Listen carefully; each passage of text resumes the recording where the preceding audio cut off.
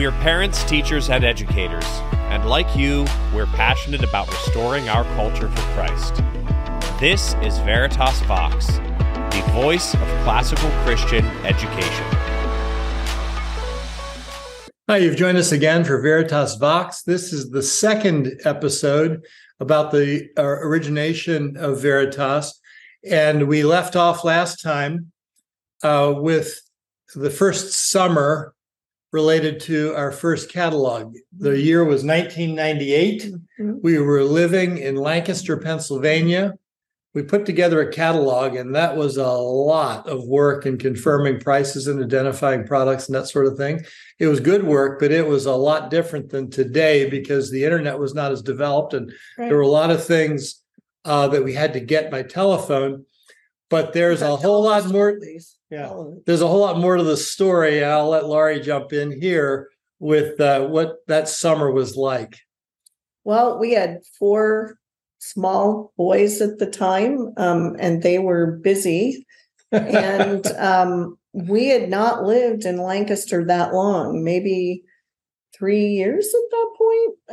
And so we were still, it's where Marlin's from, but still getting settled. And Veritas Academy had started, and so we were involved there and working on the following school year. But that summer, we sent those catalogs out, and we had no idea what was coming. We decided we would do this from our home. We didn't want to spend the money on any rental space, and it was just the 2 of us at that point. So what difference did it make if we were doing it at home? That was way back before COVID and work from home. So that was kind of an odd thing. And we had pulled our cars out of our garage and had set up a tiny little warehouse in a 2-car garage. And then the catalogs hit. And oh my goodness, we had no idea what was coming. We obviously hit a nerve in the marketplace. Yeah. We sent out 32,000 catalogs to lists that we were able to acquire that were really people who were going to be very inclined to classical Christian education. And we thought we were going to handle the business of Veritas with one phone line that had call waiting. And that's how we started. And it was, in very real terms, an unmitigated disaster. I would get up, and I forget what our hours were. They were short, I think maybe 12 to 5. Right. But at 12 o'clock, the phone would ring. I'd answer it. And then it would ring again on call waiting. And I'd clear one call, the second call, to get back to the first. And it was not uncommon for me to handle 12 phone calls while on one call. What else do you remember? Because I know what I remember. I just remember, the second we would wake up, and we didn't sleep very much, we'd go out, and the little boys too were helping and packing boxes. And we wouldn't even get out of our pajamas before we ended up having to hire some people to come in and had more phone lines. So literally we had people in our dining room, our living room, our bedrooms answering phone calls. And we had 6 phones being manned in our office in our house. I'm sorry, in our house when the phones were open. And that was before Wi-Fi. We had to have a hardwire internet installed. And if I remember correctly, I was in my study. We had somebody in the dining room, kitchen, basement, which was a finished basement. There was a good work area there. An upstairs bedroom, and I believe family room. There were 6 locations.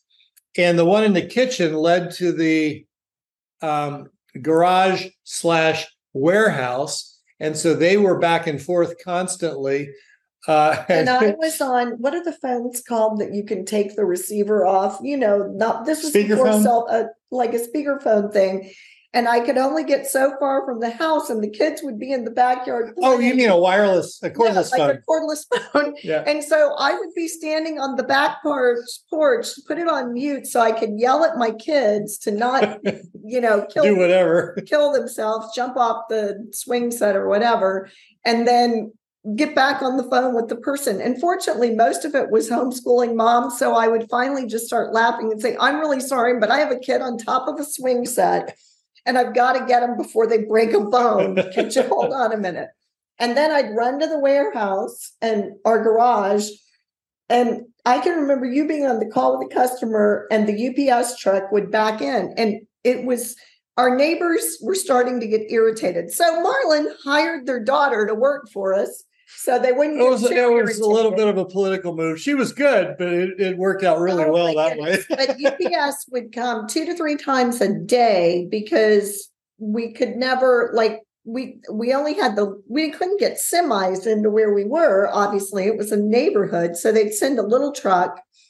And honestly, that summer, I don't remember what we ate, what we did. We didn't do anything other than work. Boxes, answer phones, and then looking forward, going, we've got to get an office location. Like, this is not going to work. But in the middle of the summer, which is very much our busy season, that we couldn't move. happen. So it had to wait till the fall. And that's what we did. And at that point, our neighbors were quite grateful as well. And we realized at that point, I mean, when we started, Marlin still had not given up our real estate investment company. But at that point, we kind of realized this business was obviously, it just seemed God had called us here. He wanted us to be doing this, and there wasn't going to be time. So then he started transitioning really to where this was going to be full-time work for both of us, and has been now for a lot of years. Yeah, nearly 30 years. Yeah. So we really, ordering, fulfilling orders, all of those things were just a huge challenge. And I don't know that many of you listening were around for us back then, almost 30 years ago. But if it happens to have been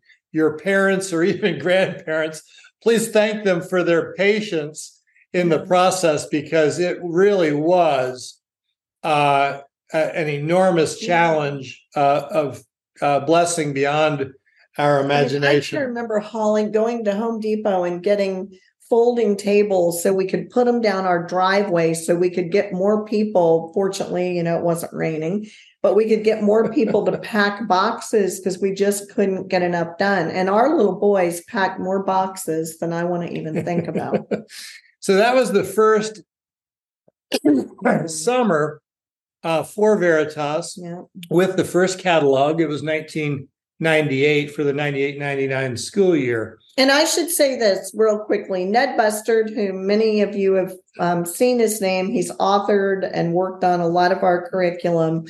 He and his wife, and Leslie passed away this past year from cancer very early. She's home with the Lord, but that's been hard for everybody, particularly for Ned. But they were so involved in putting the catalog together. And then just as we built, there would be so many nights I can remember over at Ned and Leslie's where our kids would sleep on their floor. Their children were little at that point, and they might have only had one. And ours were old enough. That didn't remain the case, but we would get close to the catalog deadline. We're working on a deadline for delivery so that it gets mailed timely. And of course, anytime that kind of thing happens, the last few days end up being really crunch time. And there were nights where we would literally sleep in Ned's office, and he would wake us up when we needed to look at something to approve it to move on. And he would work through the night to meet the deadline. And Leslie was just a saint, which everybody knows her to be that. But when I really look back on those first years and those first catalogs that we did, because it's very time consuming, she put up with so much to have all my little boys there. So we've always done one catalog a year. It gets mailed around Mother's Day, which is the second Sunday in May. And that's been a pattern that we've had now since the first catalog. Of course, the mailing list has grown from 32,000 to be into six figures. And it's a very different world. We have a whole lot more help now. And so it's a very different set of circumstances.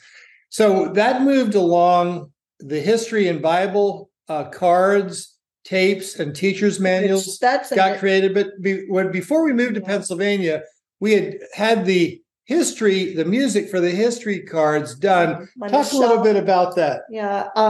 When we were transitioning between Orlando and Pennsylvania, we were homeschooling. We were going back and forth. And a dear friend, Michelle Watt, I told many people this and told them, if you want to homeschool, find a best friend and then homeschool with them. And I was the creative. She was the math person. And so CPA by training.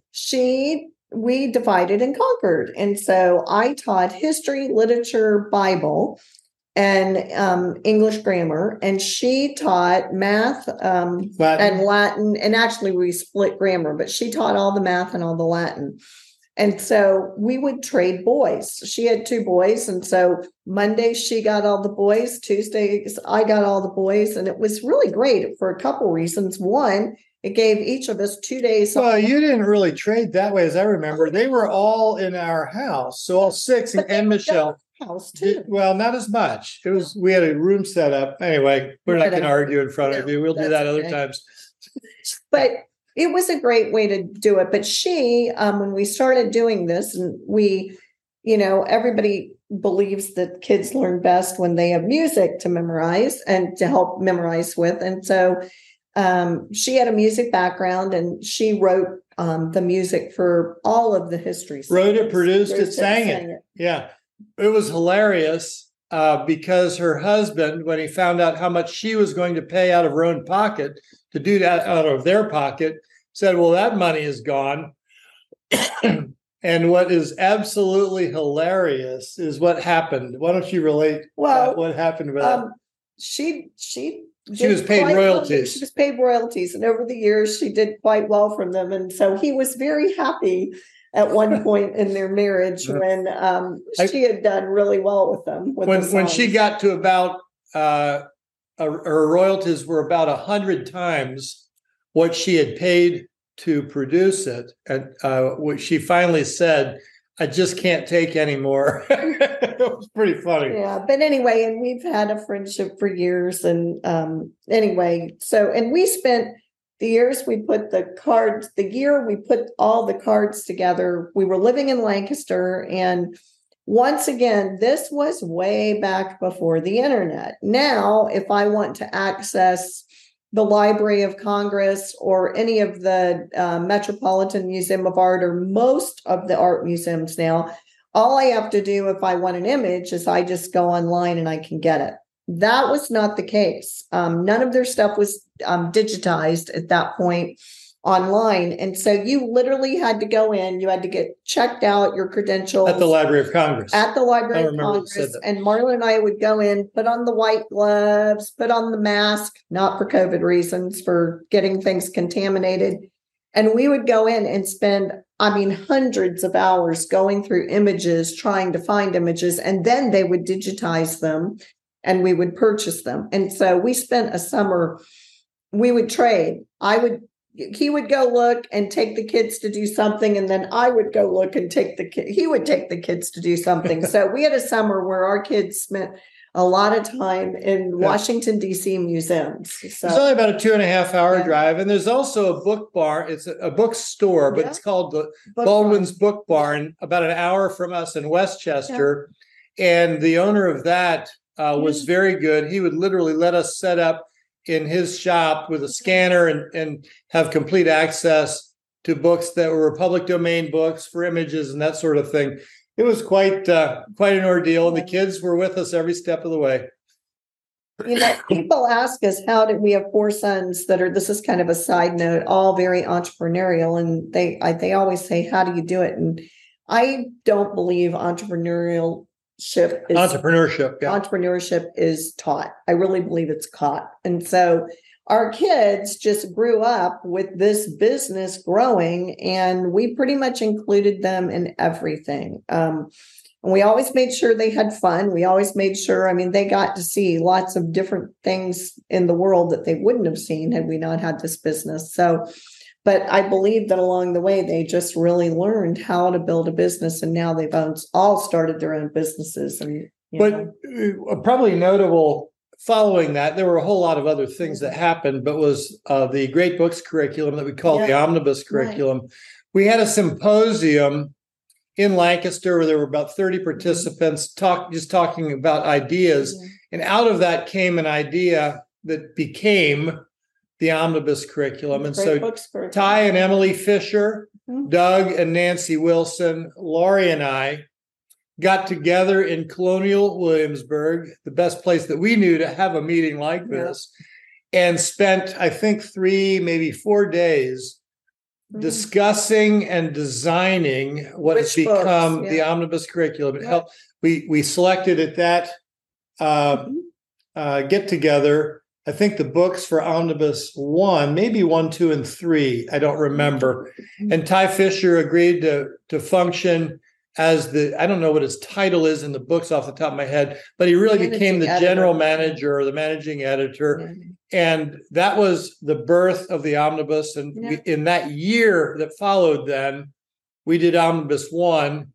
And the next year we did 2. The next year we did 3. Then we took a year break and did 4, 5, and 6 in 1 year sequence. So the Omnibus was created, the books themselves, over a 7-year time frame. Yeah. Right.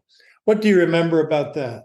It was just a lot of work. And we read a lot of books. I read a lot of books that I had not either read in years or had never read. And I just remember thinking, I wish that was the education that I'd had.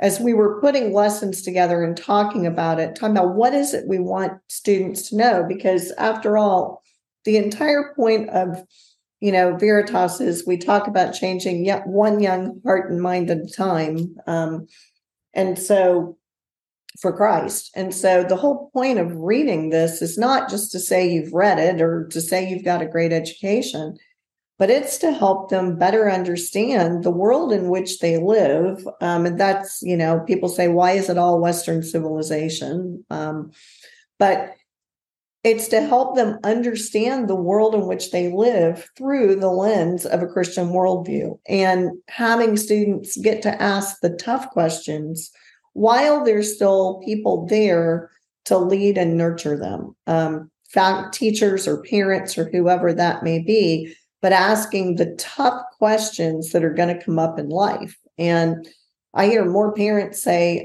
I wish I could go through Omnibus, which, by the way, I ran into somebody this summer and she had purchased a self-paced course for herself and was going through it just because she said, it's probably going to take me 3 years. Can I get an extension? I'm like, oh, sure, we'll figure it out. Because I was so impressed that she wanted to further her education.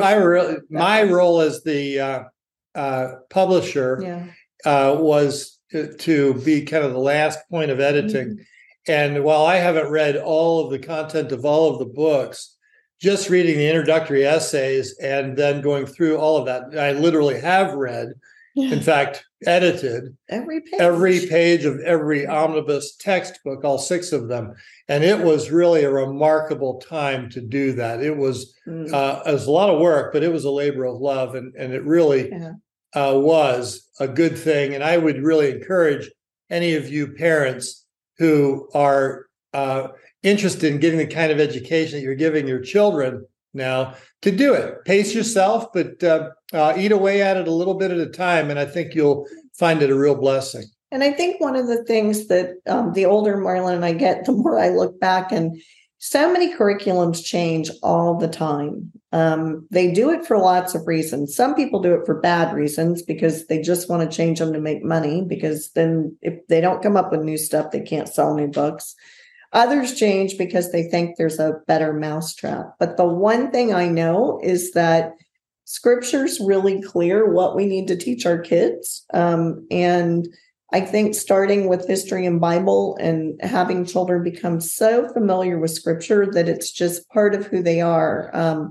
I am blown away by parents that say to me, their children are the only ones that, when they're in Sunday school or whatever, know the answers to stuff. And that they're just so much more familiar with scripture. We want our young children to know scripture inside and out. Like, we just want them familiar with the story. And then as they get into secondary, you probably know this, but Omnibus covers all of the books of the Bible. And so if you go through the whole thing. And so we want our students to interact with that, but not just to interact with that, but we want them to interact with what else has gone on in history.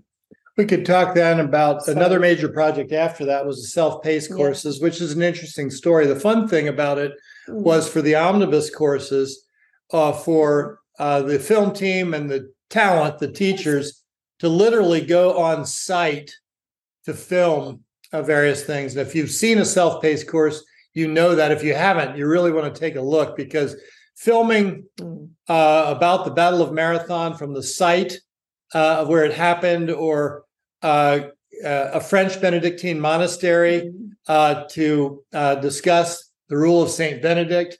I think one of the most fun things that I remember about that was that Joost Nixon, the teacher that arranged that monastery and taught there, was able to get a special dispensation for one of the residents to be able to be interviewed, and he had not literally spoken in 10 years. So here's a guy being interviewed that hasn't used his voice to speak.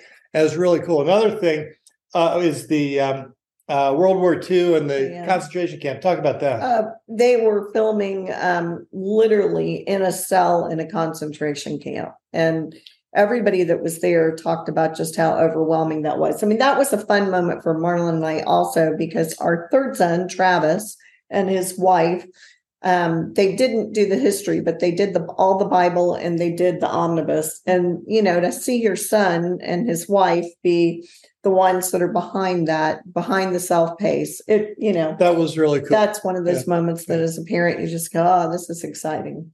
And then roughly 18, 19 years ago, we started offering online classes. The first year, we wanted to start very slowly and make sure that we didn't get caught by surprise. So only allowed 16 students in a class. We had 2 classes, 1 teacher, and 1 course, Omnibus 1 primary. We had our first end-of-year gathering following that. And of the 32 students, I think that 26 or 28 of them were there. It was pretty amazing. If we had 90% participation now, oh my goodness, I don't know, with families, we would probably have, I don't know, tens of thousands of people show up in Lancaster, and that wouldn't be possible. But it's been a really, really fun run, and we're not done yet. Excuse me. We have other projects we're working on, and we have a great team to work with. This school year, which is the 23-24 school year, we have 170 teachers alone all over the world. And I'm told we have students in 70 countries.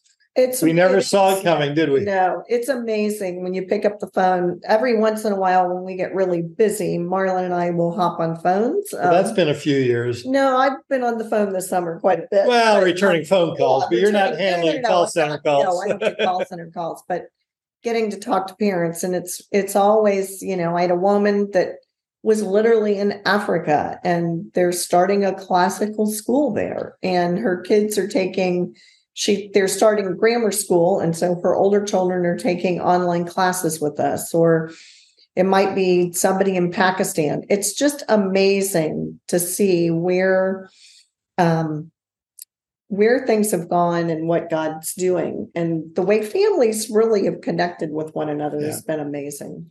So we're glad that you have been a part of the Veritas family for whatever period of time you have been. We hope that you'll continue. It has really been a labor of love, with lots of challenges and lots of bumps along the way. But what a blessing it has been. Thank you for listening to us and being a part of what we've had a chance to do. You've been with us, of course, for Veritas Vox. Thanks for joining us. Thank you.